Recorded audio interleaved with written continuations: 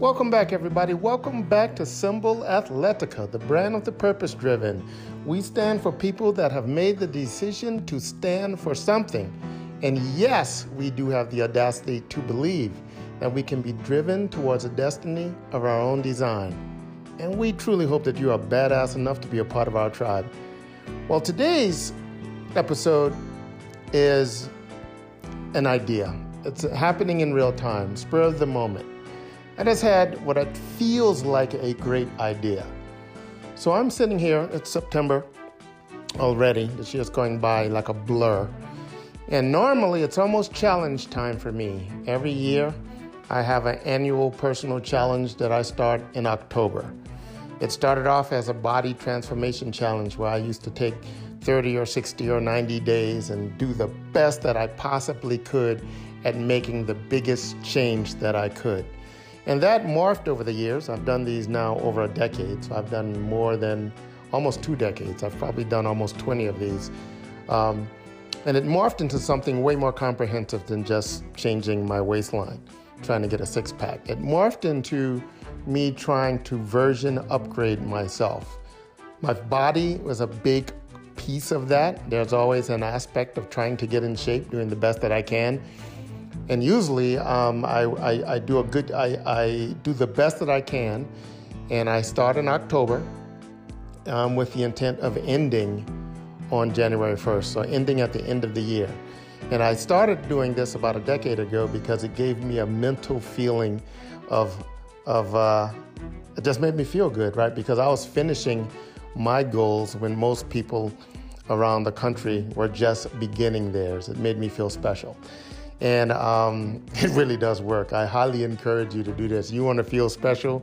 Try celebrating finishing your goal, especially if it's fitness or weight loss related. Finishing your goal at the end of the year, and on January 1, New Year's Day, you're celebrating finishing your goal while everybody else is just embarking on theirs, most of which will quit theirs before mid-February.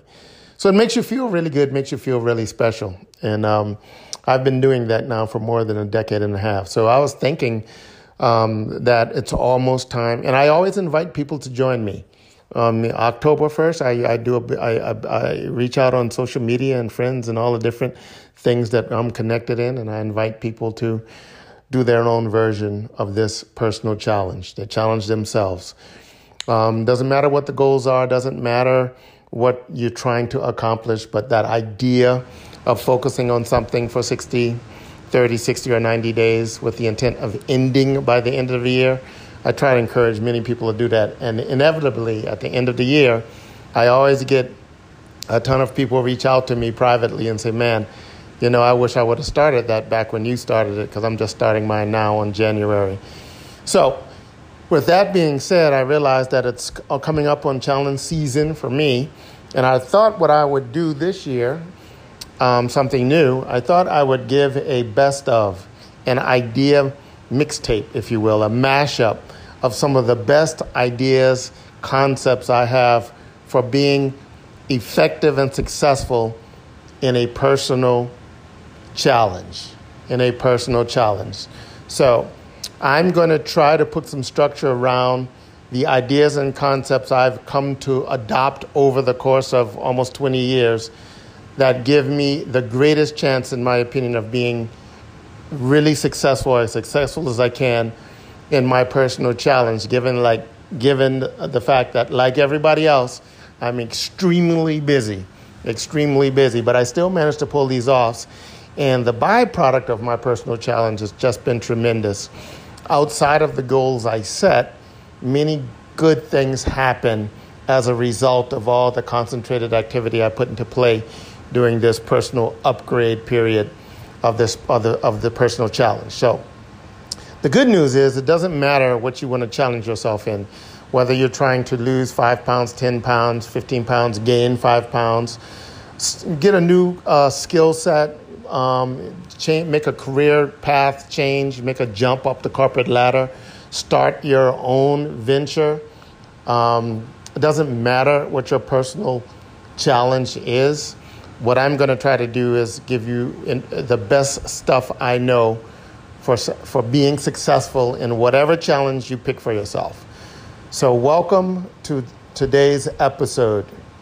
I'm gonna call this the Challenge Manifesto. Get ready to go.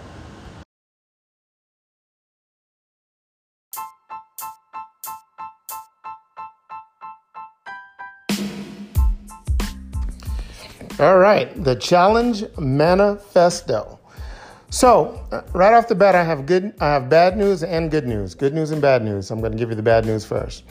The bad news is I am literally going to do this in real time. I'm organizing my thoughts as I share my thoughts with you. No notes. No pre-structure. So hopefully it's coherent and I can do a decent job of that. That's the bad news. The bad news is not pre-thought. So I'm sure if I were to take the time to pre-think this and write down notes and put some structure, I might possibly be able to do an even more comprehensive job. That's the bad news. But here's the good news. The good news is because I'm doing it in real time, I'm going to have to only focus on things that I know really clearly, that I deeply understand.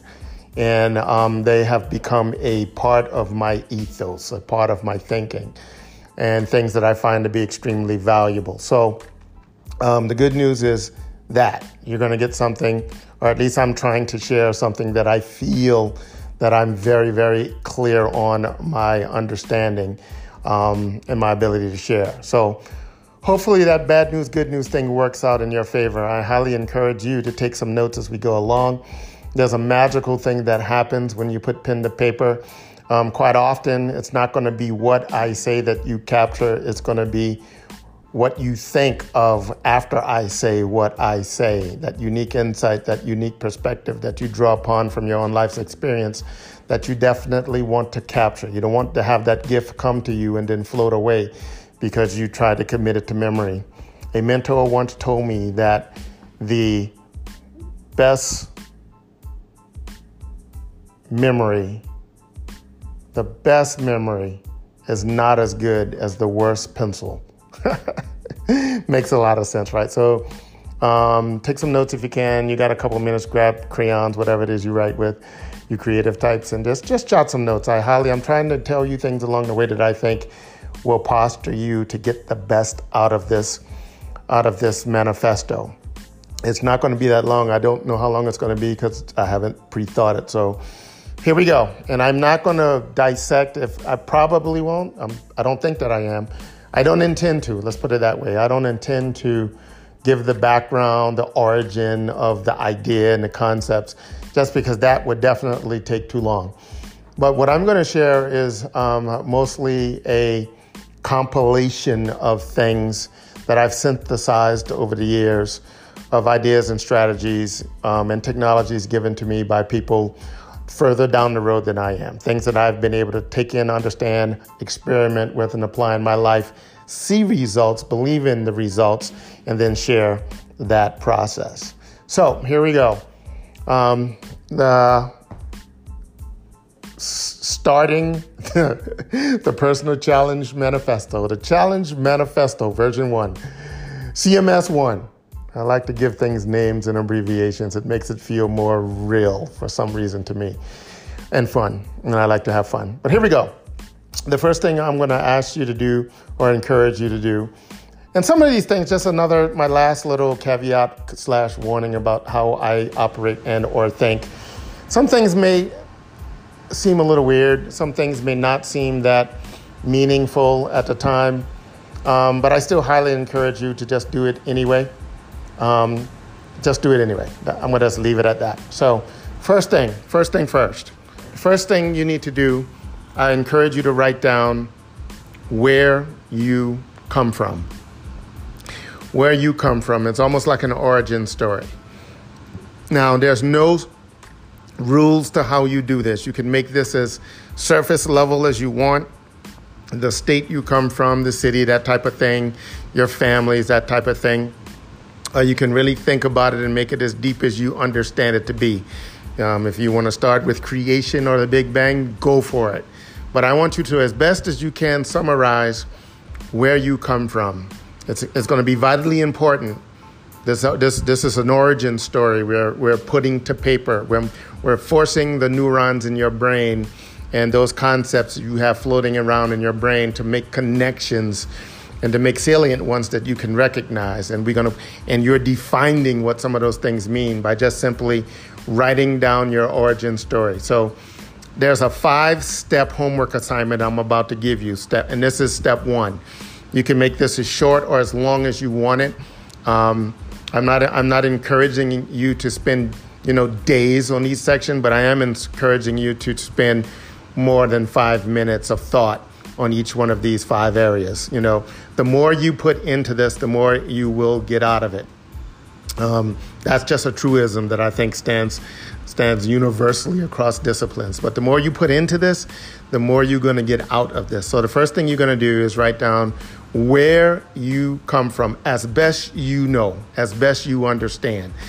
And you're going to write down the things that come to mind, right? Because those things that naturally come to mind are the things you want to make notations about on this, where you come from. The next thing, second thing, we're on number 2 now. Number 2, I want you to write down where it is or what it is you want to accomplish. Write that down in detail. Explain where it is you're trying to go. Explain who it is you're trying to become. Explain what it is you're trying to obtain. You're going to write this down in detail. You're going to write this down as much detail as you can, right? So spend some time creating that. So number 2, where it is you're going, right? Number 3, and I encourage you to do these exercises in the order that I'm presenting them. In the order that I'm presenting them to you. So number 3, after you write down where it is you're going and what it is you're trying to do /or become, number 3, I want you to write down, where are you now? Now, after doing those 2 exercises, that's going to build context of your thinking. So now, in the wake of that context, I want you to write down where you believe you to be right now. And describe that as best you can. Put some details in there. Describe it as best you can. Where it is, where are you now? That's number 3. Number 4 is, I want you to imagine now that you have accomplished those things that you have written down that you want to accomplish. You have done those things. You have gone those places. You have become that person. So now I want you to write down what accomplishing those things will mean to you. What will that mean to you? Write down what comes to mind. What will that mean to you? Now, that's going to be very closely associated with how you feel. If you can imagine that having come to pass, it's going to generate feelings and emotions. So write all of that stuff down. But for exercise number 4, I need you to write down what accomplishing your goals or getting that goal done, becoming that person, having that goal come to pass, what will it mean to you? That's number 4. Now, number 5, I need you to write down some of the things you are willing to give up to get those things that you did in number 4. Now, I need you to think through that. I need you to write down some of the things that you are willing to give up to get those things, whether they be feelings or whatever you wrote down there in number 4. What are you willing to give up out of your life right now to guarantee you having those things? If it was guaranteed you could have those things, but you had to give up some other things, what are you willing to give up? So write down let's just call this the sacrifice list, right? What are you willing to sacrifice to get those things on assignment 4? So now we have 5 things. 1, we have your origin story, where you come from. 2, we jumped ahead to where it is you're trying to go in detail. 3, we came back to where are you now in the context of the past and the present, right? 4, what is your reward? What do you now know to be your reward in the future for these things happening? And 5, what are you willing to give up? You got to go, this is the most important part, doing this 5-step homework assignment. So now I'm just going to give you some ideas and talk about some things of how you can do it. Just by doing those, you're going to be 1,000% better off than the average person that's going to create a goal. Hey, I'm going to lose 5 pounds, because you know they're not going to do what they need to do. What I'm giving you now is the structure, in my opinion, the things that when you go through this process, the probability of you doing what you need to do is greater. The probability of you actually taking action, I think, will be much, much greater. The 5th one is an odd one. That's the 5th one. The sacrifice thing is something most people do not do, which is why many people fail at creating lasting results, lasting activity long enough for them to get results, because most things take some time for the results to show up, even if you're doing the right thing the best way, right? There's some latency. There's some time, right? There's some time involved in getting the reward or getting results from any activity. And most people can't stay consistent long enough to get results, so they quit, even though they may be doing the things 100% right and in the best way. So when most people think of making progress or getting better than they are, they think of it's an additive requirement. What I mean by that, they think they need to add things into their life. Oh, I want to lose 5 pounds, or I want to lose weight this year, so I need to add a diet that I don't currently have. I need to add a gym membership. I need to add into my life a trainer, right? I need to add that. And that's the most common default reflexive response people have when they think about getting better at anything. Their mind tends to go to things they need to add to get those things. The challenge is everybody's days right now are completely full. Now, they're not all full with productive and useful things, but there's no empty space or empty time.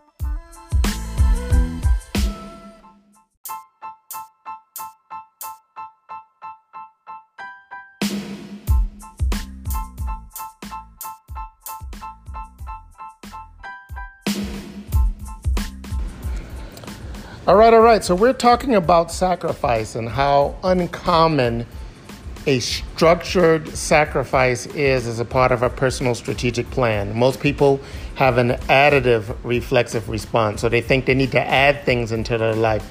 But the problem is people don't make the space in their life first to add in the things that they're going to list out they need to add. So most people, I like to use weight loss as an example just because it's such a common thing.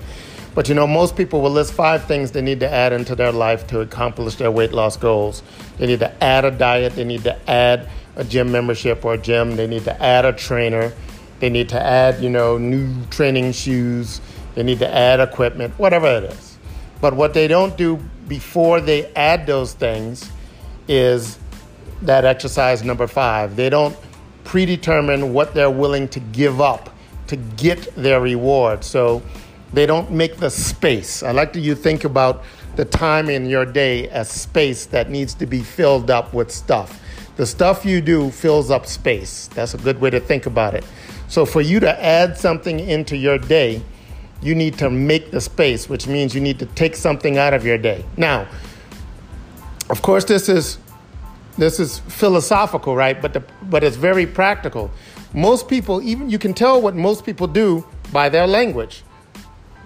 Most people will tell you that they can't find time to work out.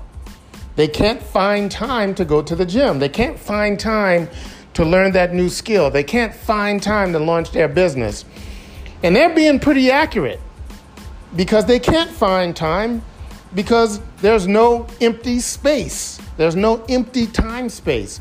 But if before they embarked on this mission, before they launched this plan, they said, okay, in my quest to lose 5 pounds, in my quest to launch my business, in my quest to learn this new skill, I'm willing to give up TV during the week. So let's just imagine you cancel your cable, or you have discipline and you say you will not cut on the TV Monday through Friday. I'm just using this as an example, right? So now for people that normally watch an hour, 2, 3, 4, 5, you know who you are out there, hours a day of television, you now have created the space for you to put those things in that you automatically know you need to add. So you no longer have the challenge of finding time to do the right thing. You find the time to do the right thing when you create the time on purpose in advance to do the right thing. So this idea of sacrifice is fundamental to your planning, to your strategy. So make sure you have some things that you can think of. Don't just think of, don't do what most people common approach will be. Don't do what's common. Don't do, I will make the time. I know I'm going to do this. My days are too crazy. Every day is different, but I will find the time. Don't do that. Put some structure and identify some specific things you're going to take away. Now, if in real time, life gets in the way and you have to make adjustments, then make adjustments. Still, though, don't do the things that you said you would not do. Still make the sacrifice. There's something real and purposeful at your belief in yourself when you are willing to make a sacrifice to get something. Something happens. Something happens when you give up something because you want something else. Athletes and entertainers and a lot of people that take these paths to greatness, right? They know this innately. They give things up. Athletes, the serious and good ones, aren't hanging out partying with their friends. They're at practice. Same with musicians and same with anybody dedicated to a craft. When they give up usually social, fun, feel-good things to do something usually that's not so feel-good, like practice or like, have meetings or whatever it is, learn something new, read, or whatever it is. They have to have the mindset of having the mindset. I can't tell you, I don't have the honor or the privilege to tell you what you have to do. But I will say though, that having the mindset where you sacrifice something to make space for something because it's something you want bad enough to make you willing to have the sacrifice is powerful. That's a powerful thing. Okay, so now we have some structures coming together. Hopefully these are giving you some ideas and hopefully you take me up on this challenge to challenge yourself. Now, here's some things. Here's some of the things I want you to do. So you've got the homework assignment done. You clearly know you've made the space, right? You can look on page 5 on homework section 5, and you see clearly now that you have created the space for whatever it is you're going to find you need to do to make your goals happen. The space part is not going to be a problem. Now, here are some things I've learned to be incredibly helpful. So I want you to look on section 4. Section 4 was where you wrote down how you would feel having accomplished your goal, right? Having become that person, having done the thing. How do you feel having done that thing? What's the takeaway? What's the giveaway? What's the reward? So here's an idea that I find to be very powerful. I want you to assume, because let's just assume these things, right? Let's assume that feeling you have written down on page 4, that's the whole point of you doing all the stuff you're willing to do, the sacrifice, everything. It's all just to get that page 4. So let's assume that that's true, and then let's just say, well, this is what we're going to do. When you start to detail, you need to structure your day. And this is in the activity where you're pursuing your goal and in the outside activity. I'm talking about your entire day. But if you can look at your day, you want to find things you can do throughout the course of your day that gives you just a little bit of whatever you have on that page 4, whatever that payoff is. And let's just say, what's a good example? Let's just say that somebody out there wants to launch their own business, and they realize that how they would feel having launched their own business, what they have on their page 4, is that they will feel that they will feel worthy. They will feel that they have proven themselves beyond what other people might have said they were, right? They will feel worthy. Okay, so that's just an example. So knowing that, what I'm suggesting you now do is think through this and be creative. Activate your imagination and see, is there things you can do at the weekly basis or the daily basis right now, before you even get your goal, that gives you a little taste of that worthiness?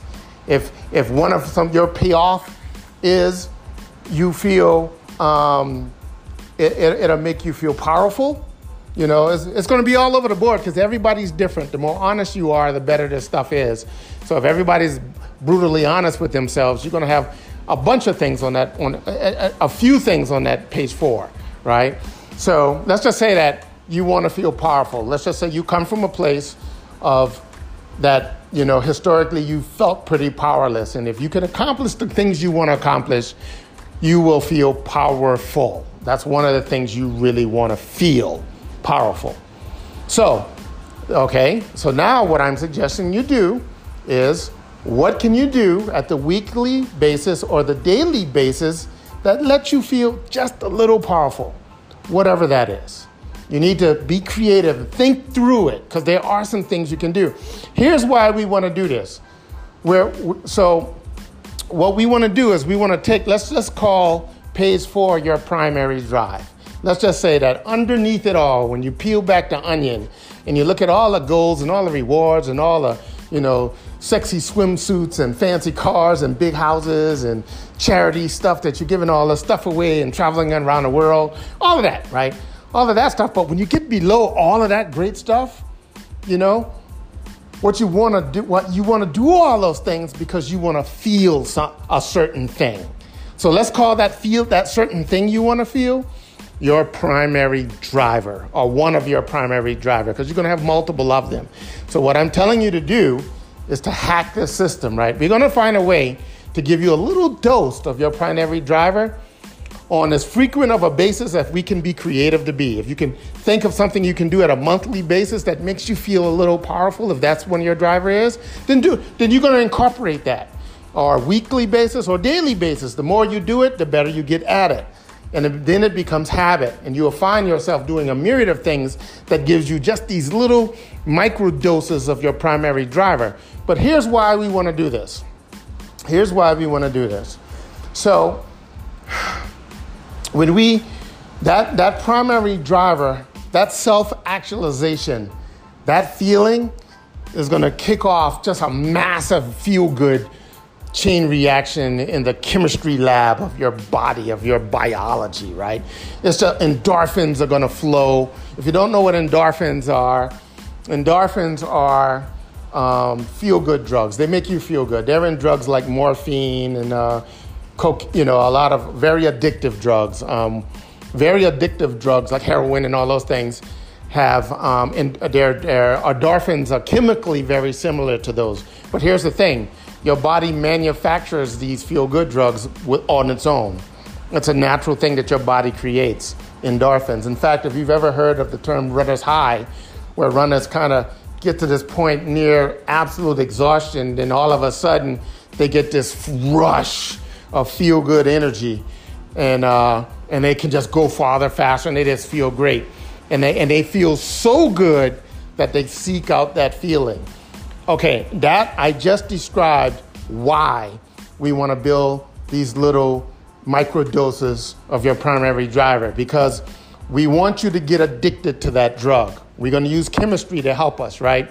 So imagine, okay, if you've ever seen a drug addict on TV or in a movie, hopefully not in your life experiences or your own, but you've seen some of the range. When I say drug addict, you clearly understand what I mean. And And you know that a drug addict, just to feel the feeling that that drug gives them, think about this for a second.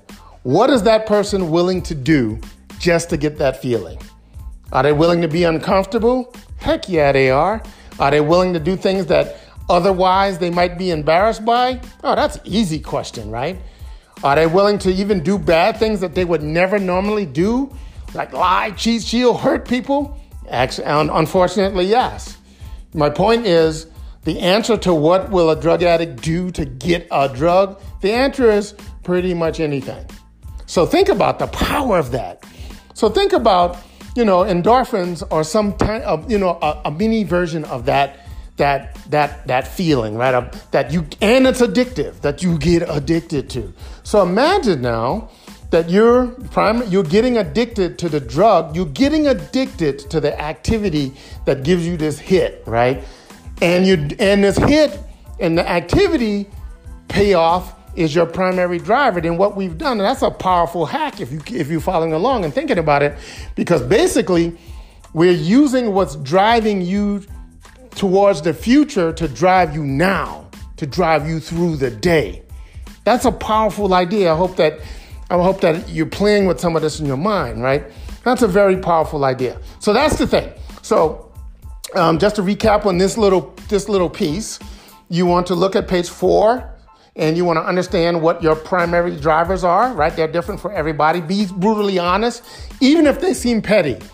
If they seem petty, you probably are being very honest. Write it down. There's no judgment. There's no right or wrong. There's no real good or bad in this exercise. So, if one of your reasons you want to be, successful at your goal is that so you can show your neighbors that you're as good as they are, then write that down. If that's truly what you feel, write it down.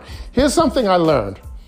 What I learned is that regardless of your initial goal, if it's true, regardless of what your initial goal is, if it's brutally true and honest, the act of attaining the goal always forces the necessary change in character.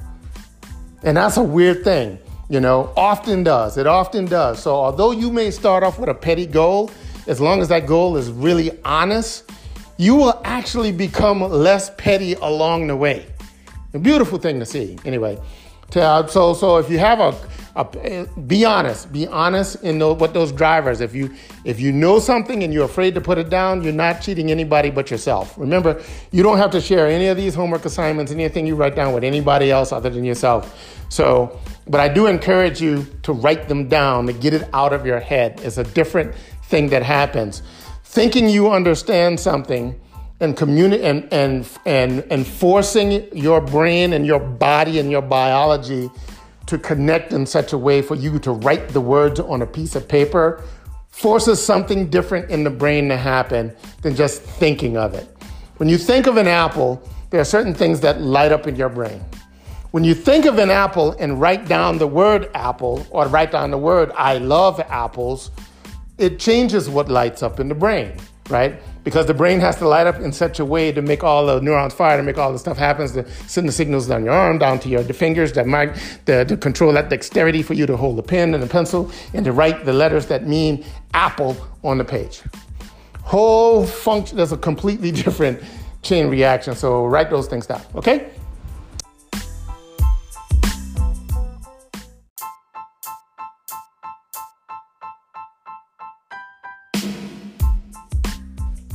All right, for those of you that are taking up my challenge, my dare to you to give this manifesto approach a try, this book, if you will, that you're creating, this project that you're creating is going to be magical.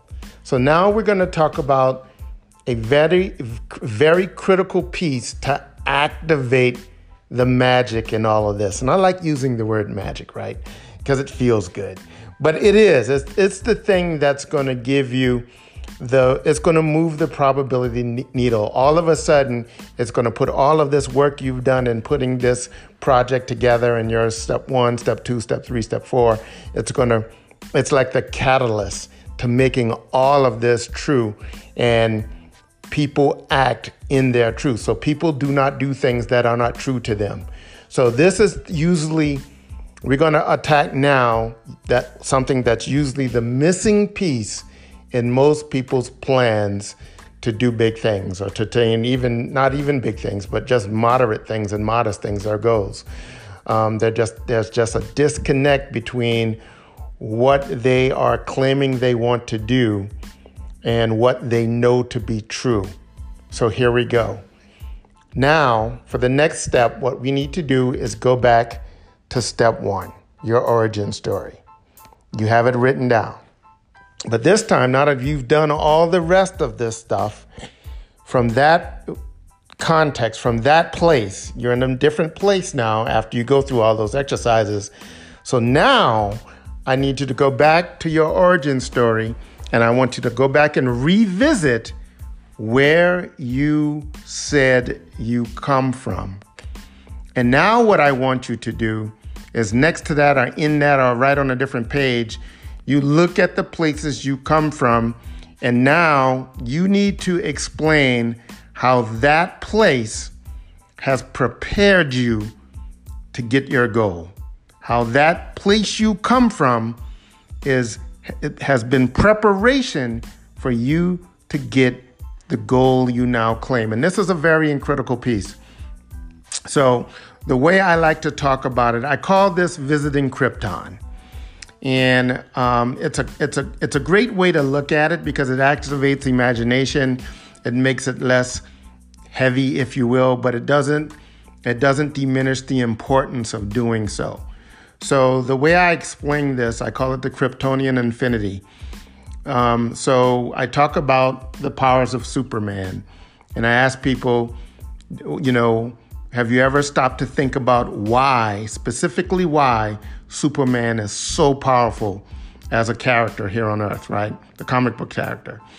And it's not because he can fly, he's bulletproof, he's super strong, has X-ray vision, heat vision, and none of that stuff. He only has those things here on Earth because he comes from Krypton. It's only the fact that he comes from this other planet that gives him all these superpowers here on Earth. And the idea is this: when you look back at where you come from as preparation for where you are headed, your past becomes your Krypton, and it does bestow you with powers.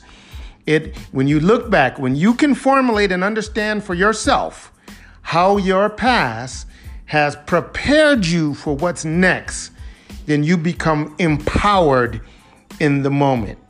This is fundamentally different than most people's viewpoint of their past. Most people view their past as reasons why they have limitations, as reasons why they cannot do certain things or go certain places. So I'm telling you now to go back and re-understand how your origin story has prepared you for what is next.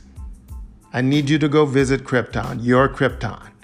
So that's a vital piece, and it's very effective when you do it in the order that we're doing these exercises, because now you have the right context. You have the right context of thought and feelings to go back, and you're purposeful in your redefining, your redefinition, you're assigning. Remember how we went through what happens? We assign meanings to things, and the meanings we assign to things generate emotions, and those emotions generate actual emotions in the real world, activity in the real world. So that's what we're applying now. So now you need to go back to the very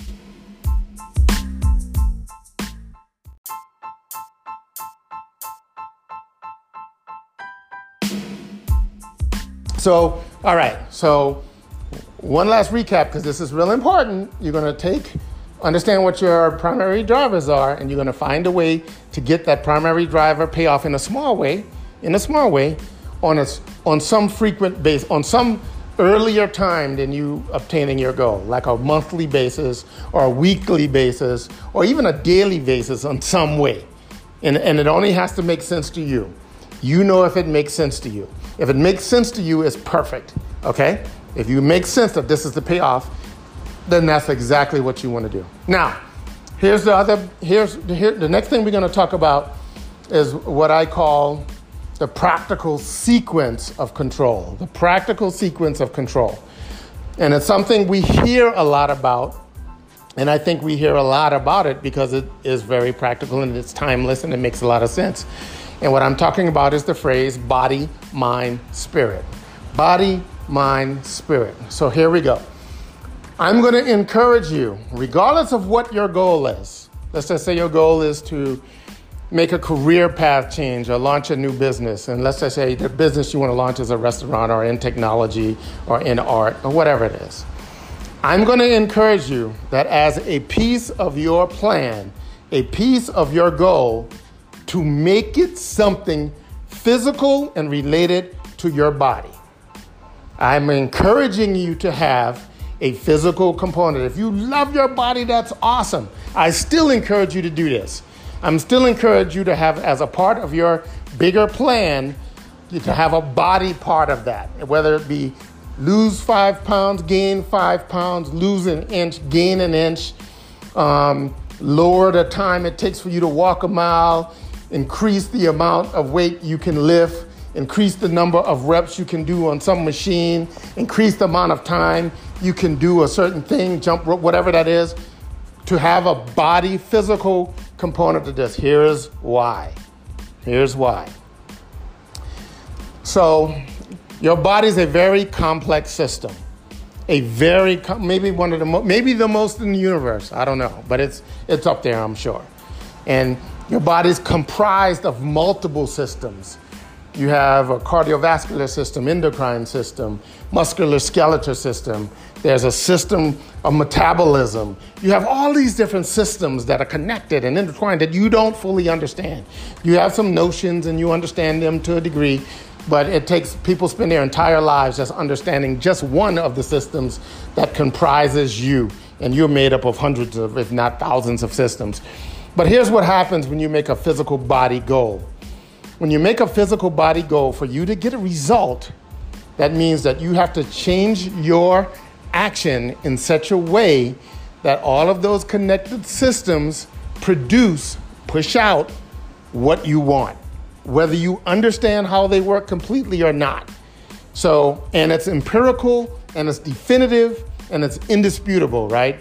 If your goal is to lose 5 pounds, there's no excuse when you stand on the scale. It is what you see that it is, along with any other goal that you set for yourself. But here's the other reason why I highly encourage you to have a body piece and to make the body piece the first thing you focus on. Because the systems involved in your body are going to be way more complicated than the systems required for you to be successful in anything else you're trying to do. But it does mean it requires the same behavioral control and discipline. You have to put discipline around your behavior to get a physical change in your body. You have to make consistent about it. You have to fill up that space, that time space, to be consistent about it. So the very same activity required for you to make a physical change in your body is 90% of what you're going to have to do to make the changes in the other areas of your life. But the difference, though, is with your body that you get quicker feedback. You get very visible physical feedback. You can look in the mirror or step on the scale or see how many reps you can do at the end of 30 days as compared to when you started.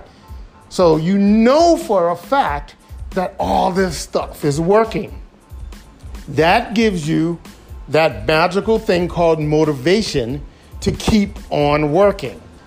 Results motivate you. There are few things as motivating as actual results. Now, is it easy? No, but guess what? It's not going to be easier to affect the changes in the other areas of your life either. But at least when you start with your body, and it's your body, you own it. You get to control all the elements of your behavior around it. It's the perfect and the easiest place for you to start in such a way that we need to feed your own belief in your ability to do what you set out to do. Because most people have a fractured view of that. Most people have a fractured self-esteem regarding their ability to get what they want by doing what they say they're going to.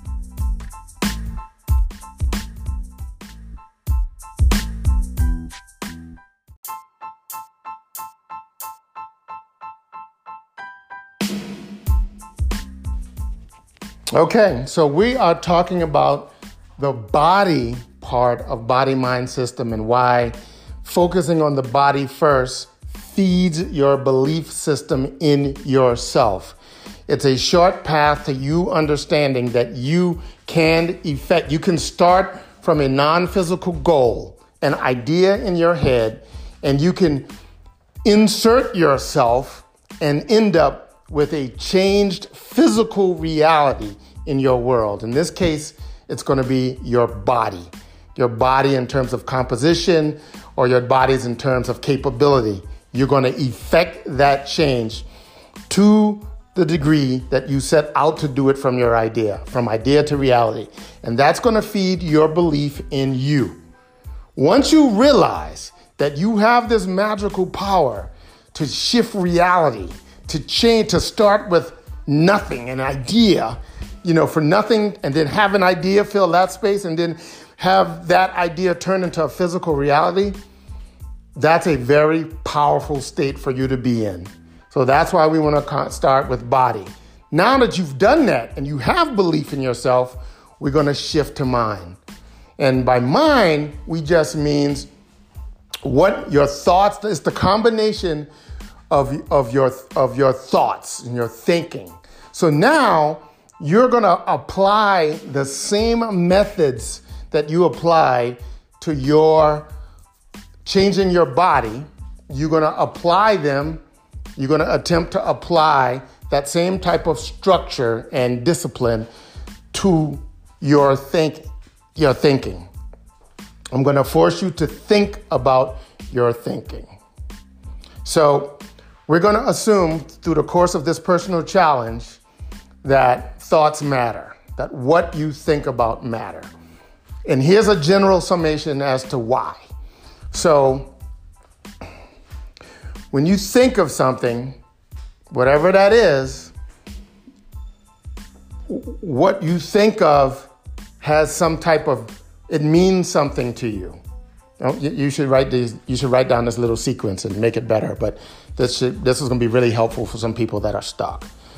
When you have a thought, you assign a meaning to that thought.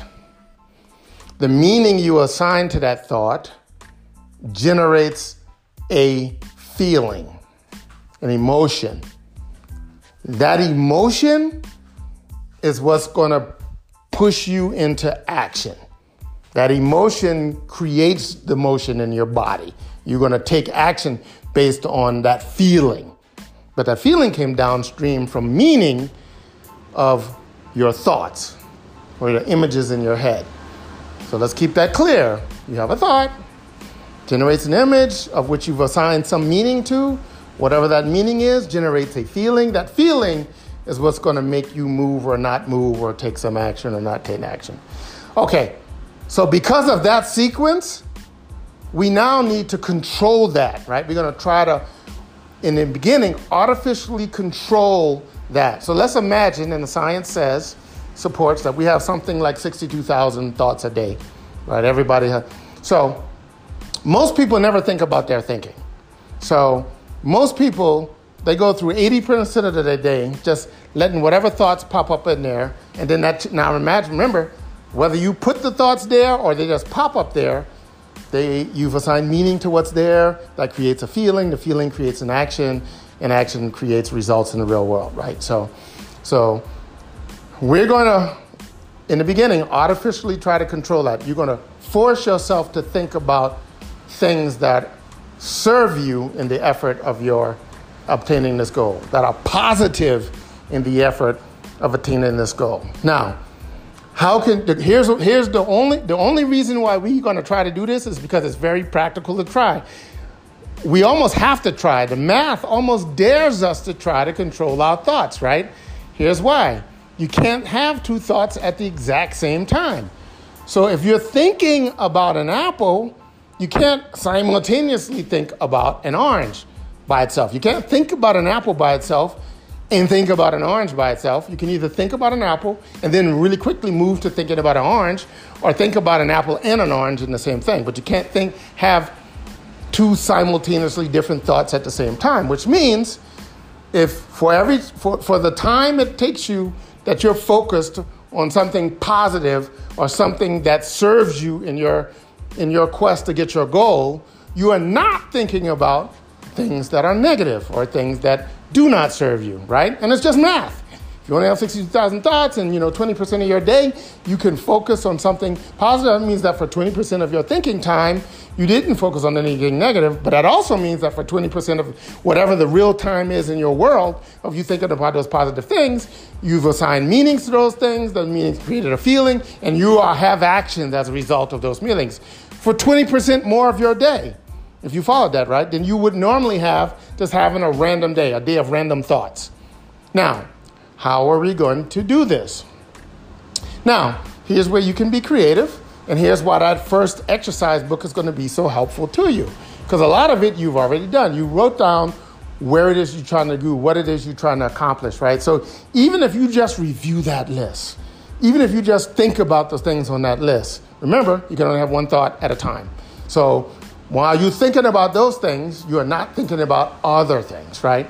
And I encourage you to think about these things in a very, very, very positive way, in a very positive way. The easiest, most positive way to think about the things on that list, that things of what you want, that's page 2, right, is to think about or write about. Here's an even better way to do it. If you write statements related to those things, that really focuses your thinking down, because now you got to do all that stuff where I said earlier that requires for you to write things, right? So that's why writing affirmations and writing gratitude statements and writing, your daily plan every day and revisiting them halfway through the day and rewriting them. That's why all these things might work, right? That's one of the reasons they might work, other than time management and things like that. It's thinking management when you think about it. It's forcing you to organize your thinking in a way that serves you, to think about positive things. Now, in the beginning, you're going to artificially do this. You're going to make yourself do this. When you have a negative thought, think about the fact that you're having a negative thought. Think about the fact that you're stopping, and think about the fact that you're now going to have a positive thought. It's almost like you're trying to just balance the thought out, right? So, oh my gosh, I just thought some negative stuff for the last 2 minutes. So let me take 4 minutes now and twice as long and think about some positive things. Because just make up those type of games, those math games, right? Oh man, that minute I just spent negative thoughts. Let me undo that real fast. Let me think about some really positive things. Now, it sounds funny and it sounds kind of foo-foo and it sounds like, kumbaya and all that stuff, until you do it, until you try to do these things, and then all of a sudden you realize that, holy crap, there's something to this, and you're going to see that very, very quickly. So there you have it. So you're going to body, mind, spirit, right? So you can put structure around controlling your thinking. You can do that. You can do this in any order. You can go mind, body, spirit if you want, but I'm telling you that the empowered person that has demonstrated to themselves that they have the ability to control reality is going to be much more effective at controlling the unseen intangible, which are thoughts. The unseen and intangible. You want to fortify yourself before you go into that. And it's something that most people have never done, and there's no evidence of it working right away. So you need to go in there fortified. So that's why body, mind, spirit is the way we suggest this. So finally, we're going to talk about spirit. We don't mean spirit in a religious context. Let's just define spirit to be your relationship with your world, the unseen relationships you have with your world that do affect you in this world.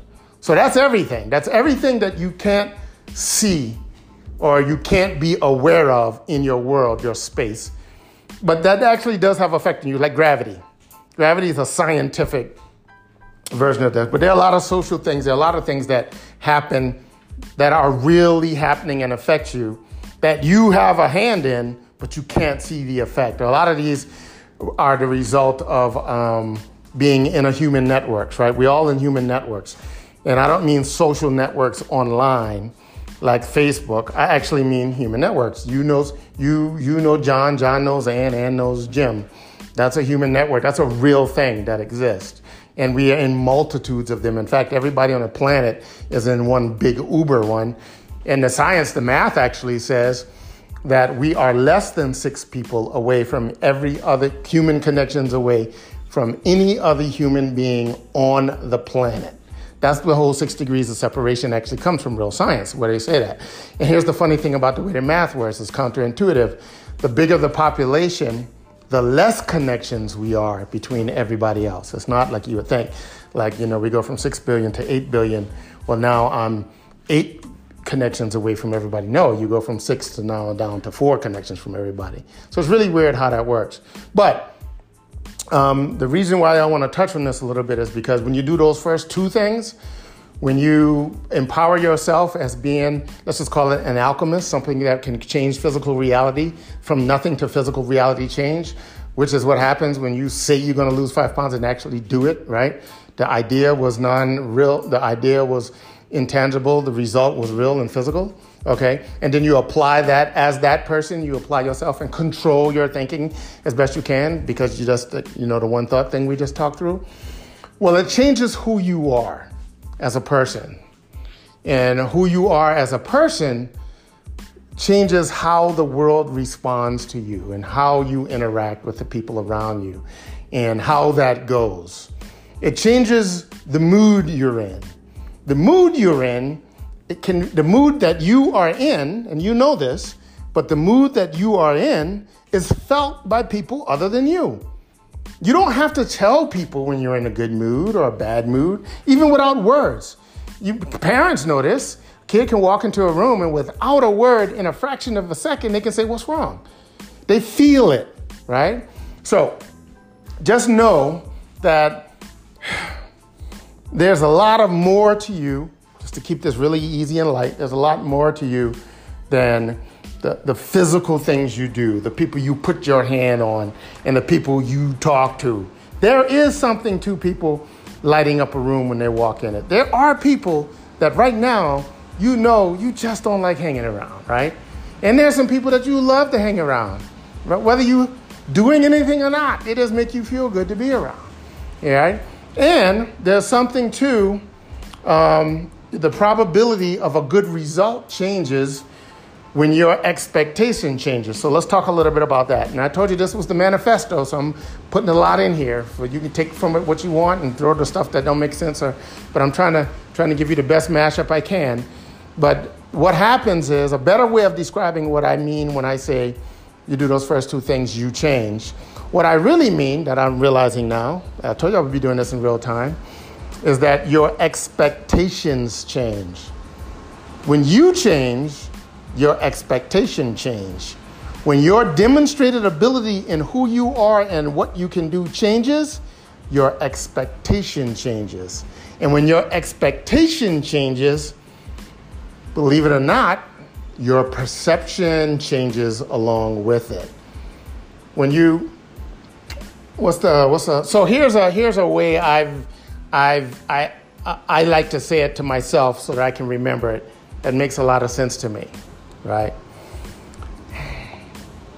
If you say things enough, and when I say things, that means out loud and to yourself. If you say things enough, you will come to believe them. That's the whole repetition, because we talked on why that is, right? Because when you say things, you're thinking about what you're saying. You say things often, you build a habit of saying that, which means you're building a habit of thinking those same things. But if you say things enough, you come to believe them, you come to expect them, you look for what you expect to find. And because of that, you get exactly what you deserve, because you should only be saying things that you want in the first place. So hopefully you followed that. I'll go back and listen to it again. But if you say things enough, you will come to believe them. You come to believe them. It'll change your expectations. Based on your expectations determine what you actually look for, and what you look for, you will find. So that's the way I remember it. So, and there are a lot of experiments that show it's very, very, very hard for people to see things in their environment that they do not expect to see or believe they should be able to see. In fact, there's some staggering experiments done on video where you see people that literally can't see a physical object in front of them just because of the mindset that they're in. Just because of the mindset, things become physically invisible. So I think the same thing happens to us. Now I'll go back to us playing out that 6 degrees of separation thing, right? So I'm going to end on a positive note where I think you should be extremely jacked about this whole idea of personal challenge, especially if you get 10% of the things that I'm talking about. Because whatever it is on your goal list, right, on your list that you're trying to do, accomplish, or become, there's some people that can shortcut you getting there, right? Whatever it is, you know that, right? You know that there's some people that can, based upon who they are, their connections, what they can do, or who they know, they can jump you to the front of a long, long, long line, just like that, right? If they wanted to, and they knew that wanted to, I mean, it's possible, you know that. But you also now know that the math says that these people that can jump you to the front of whatever your line is are less than 6 people connected from you already today before you got on this podcast. You know somebody that knows somebody that knows somebody that knows somebody that knows somebody that knows somebody that can help you jump to the front of that line right now. And that's the worst case scenario. That's if it took all 6 connections. So in reality, it's going to probably take much less than that. But here's the question. So how do you get those odds to change to your favor? Well, that's what we ended up on. When you go through this process, this is my belief, right? But my belief is when you go through this process of what I'm calling personal challenge, and you do it in the way that I just described, and you control, first you reaffirm or demonstrate if it's the first time, or reaffirm your power, your alchemic power of change, nothing to something. And then you use that alchemic power to structure your thinking, and structure your thinking enough to shift the percentage of your day, that chain reaction that comes downstream from your thoughts, the feelings and actions, that 20% or that 10% or 50% for some of you the rock stars out there will mean a huge difference in your life experience. And when you see that huge difference in your life experience, all that biochemical stuff kicked on, you're going to get addicted to that. You'll get better at doing that. You're going to want to do more of that. You're going to become this like machine, right? This creative machine of goodness, of stuff that you want. And you're going to be able to do more and more and more and more and more and do it more and more. But that's going to be the thing that resonates out through that 6 degree of separation. So all of a sudden, out of nowhere, and a lot of people, this has already happened to because they've stumbled through the stuff I've talked about, and you're going to be at a coffee shop, and the very person you need to meet to do the things you most want to do will just happen to be sitting next to you. Or the line in the grocery store. Or your friend will say, hey, we're meeting for friends with a drink, and the person they introduce you to is going to be that just the right person that can connect a dot to get you to the front of some line you're in right now already. And when that happens, you're going to be like, wow, what were the odds of that? You're going to realize instinctively that you just broke some cosmic odds, millions of one against that very person needing to be there at that very time. But it's going to happen. And I believe that the reason you beat those cosmic odds is because you put things in chain. There was a massive chain of events in place that literally broke the odds. Because for most people, they would be in that exact same situation and not be aware of it, understand it, act on it, and benefit from it. That's what I think. I think this is a decent place to kind of wrap this up. It was a lot, but I tried to give you the best that I know and try not to have it take forever, but also to give it to you in a way that you can do it in a logical way. And this podcast is a little long compared to my other ones. But if you go through the exercises, you could do the exercises in less time than it takes you to listen to this podcast, now that you know what to do. And here's the last thing I'm going to share with you. And I do this every now and then. I talk about this. So I'm going to invite you, if this makes some sense to you, intrigues you, or tugs at you in a certain way, I'm really going to invite you to share you finding this with somebody else. Now, let's be honest. When you hear me ask you to share that, most people believe my intention, my primary intention, is to build awareness for the podcast, et cetera, et cetera, et cetera. And that's a secondary intention. Obviously, that would be a great thing, right? Because we would get to more people, possibly help more people. But that is literally not the primary intention. The primary intention is I'm telling you to do something that feeds your belief in something. Here's the thing. If you come across a restaurant that you love, you will tell your friends about it because you want them to experience and know about it. Same with a book, a gym, a product, whatever that is. Same with bad stuff, because it's a real concrete thing or experience that is consistent in the realm of your reality. You're going to share that. You know what you don't share? You don't necessarily share that new diet that you're thinking about doing with your friends, because you know why you don't share some things? You don't share some things because it's kind of it's bringing something in the real world that you might get asked about. And when you get asked about it, if you're like most people, you already fear not being consistent to what it is you said you're going to do, and then you fear being judged by that. You fear being judged by your non-activity. So the fact that you don't share some things that you claim to be excited about really is a statement to yourself of how fearful you are that you're not worthy of the very thing that you're saying that you're excited about pursuing. A little tough love from me right there. That's just my belief. You can take it or leave it. But that's when, think about it. You have your own life. You know what you've done and what you have not done. How many cool things have you thought about, and how many times have you hesitated saying something about something because you don't want to be checked on it? You want them to say, oh, yeah, how's that book coming you writing? And you don't want to constantly say, oh, yeah, I didn't, how's that diet plan coming? Oh, how's that business launch coming? Oh, think life, and blah, blah, blah, woes me. So when I asked you to, if you are going to do some version of this, and I asked you to just share people about it, because most people won't even remember that you told them about it anyway. They're not going to follow. They're not going to take action and go check it out. But some of them might.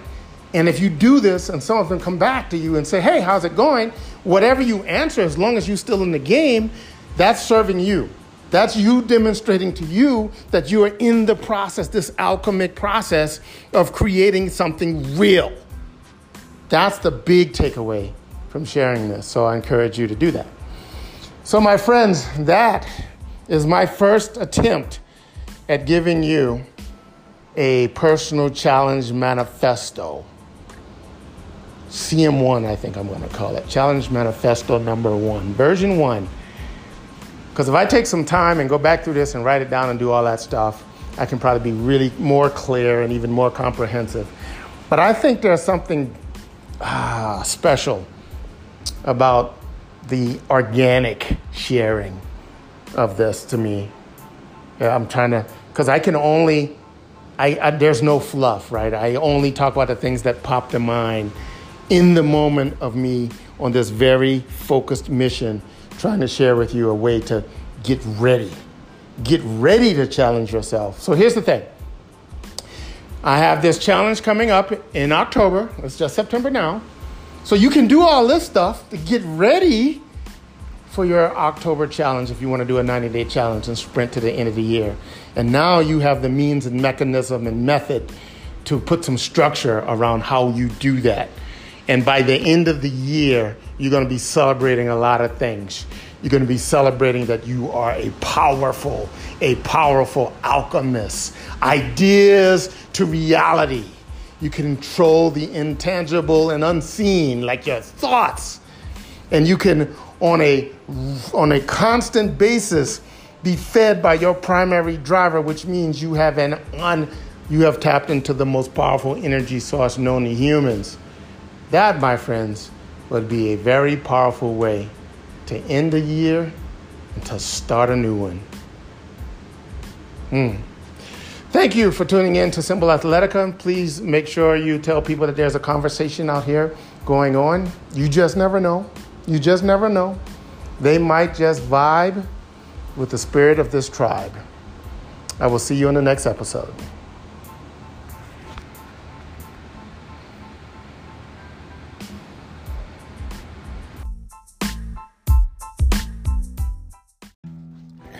Well, I hope you haven't enjoyed the Challenge Manifesto 1, CM1, first edition. I really do. I honestly believe it can be tremendously helpful in you organizing your personal plan. It's actually the result of a lot of research, a lot of study, a lot of practical application. And it finally, it gelled over the many years into a way that I could share it in that story format.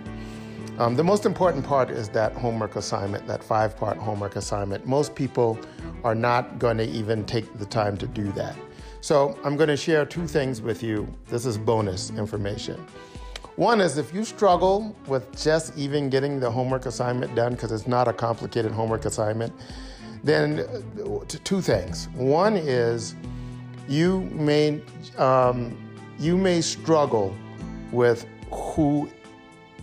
where you're trying to go. You may have a destination struggle. You may not have decided what you would like to become or do or try to become. In that case, as crazy as this suggestion sounds, I always tell people just to make something up. Just to make something up that sounds good, feels good to you, and then get after it. 'Cause what happens is, in the effort of doing, clarity emerges. So if you say, hey, this is what you pick something that's arbitrary, and as long as it's exciting to you, once you start applying effort, once you start going through the exercises, once you start taking action, along the way you will realize, oh, you know what I really want to do is this. It becomes clear along the way. The really good news is it doesn't change what's required to you for the most part. Most of what you need to do in the case of personal adjustment is going to be the same across all chosen destinies. A good chunk of it will be.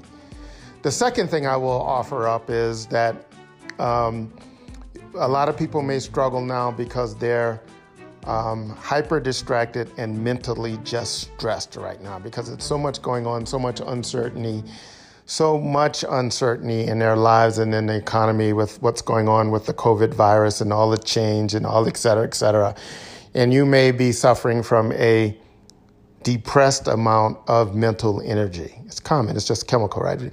And if that's the case, I highly recommend you look into jacking your mental energy, if for nothing else, for this exercise. And there are a lot of ways you can do that. I have a nootropic of choice. If you want to try that, you can just go to samplev.com, V as in victory.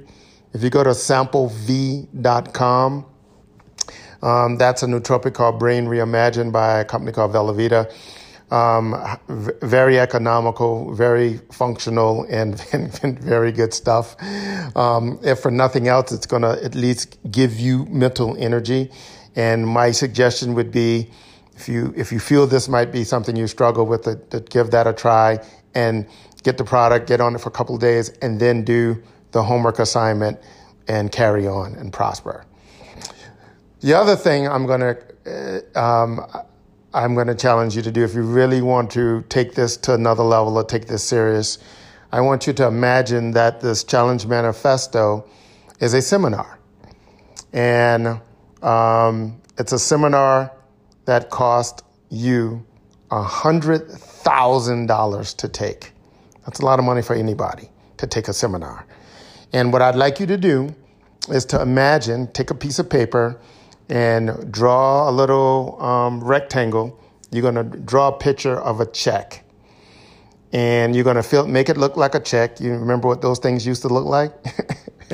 Back in the day when you used to write checks. So you're going to make a check, and you're going to make a check, make it out to me. And in the subject matter where you put what it's for, you're going to make the check out for $10,000. And you're going to put in the little, what it's for, the memo section, put 1 of 10 installment payment of 10 grand. Then fill it out, write it out for $10,000 and sign it. Just go through the act of paying for this seminar, the first installment of this seminar. You will be amazed at how that little game, that little made-up game I just explained, you will just be amazed at what that will do to your ability to focus on and take this serious and treat it like it's real. Fortunately or unfortunately, we live in a world where we kind of know that we get what we pay for, and we often completely undervalue the free stuff. So this is a way that you can go through the motion and feel it. If you can imagine, this not being free. Imagine that this Challenge Manifesto is a personal seminar between you and I, and the price tag for that seminar is $100,000 paid in 10 increments of 10 grand each. I want you to physically draw out that first check, write out that imaginary check of a $10,000 installment, and you will probably treat this game with a little bit more attention and focus. With that, my friends, I really do wish you the best. I hope that you get something from this idea. I think it's going to be tremendously useful. Going through the process might give you a better idea of your own, but have some structure and work within a framework, work within a structure, work within a way that makes what you're trying to do real. Because I said it earlier in this manifesto that we all work within the confines of our own personal truths, whatever they may be. And most people never spend the time to evaluate what their personal truths even are. So if for nothing else, you are way better off already. Thanks, my friends. Good luck. Let me know. I would love to hear if you take me up on trying this. Send me back the testimonial when it's done, because I already know it's going to be amazing. Take care.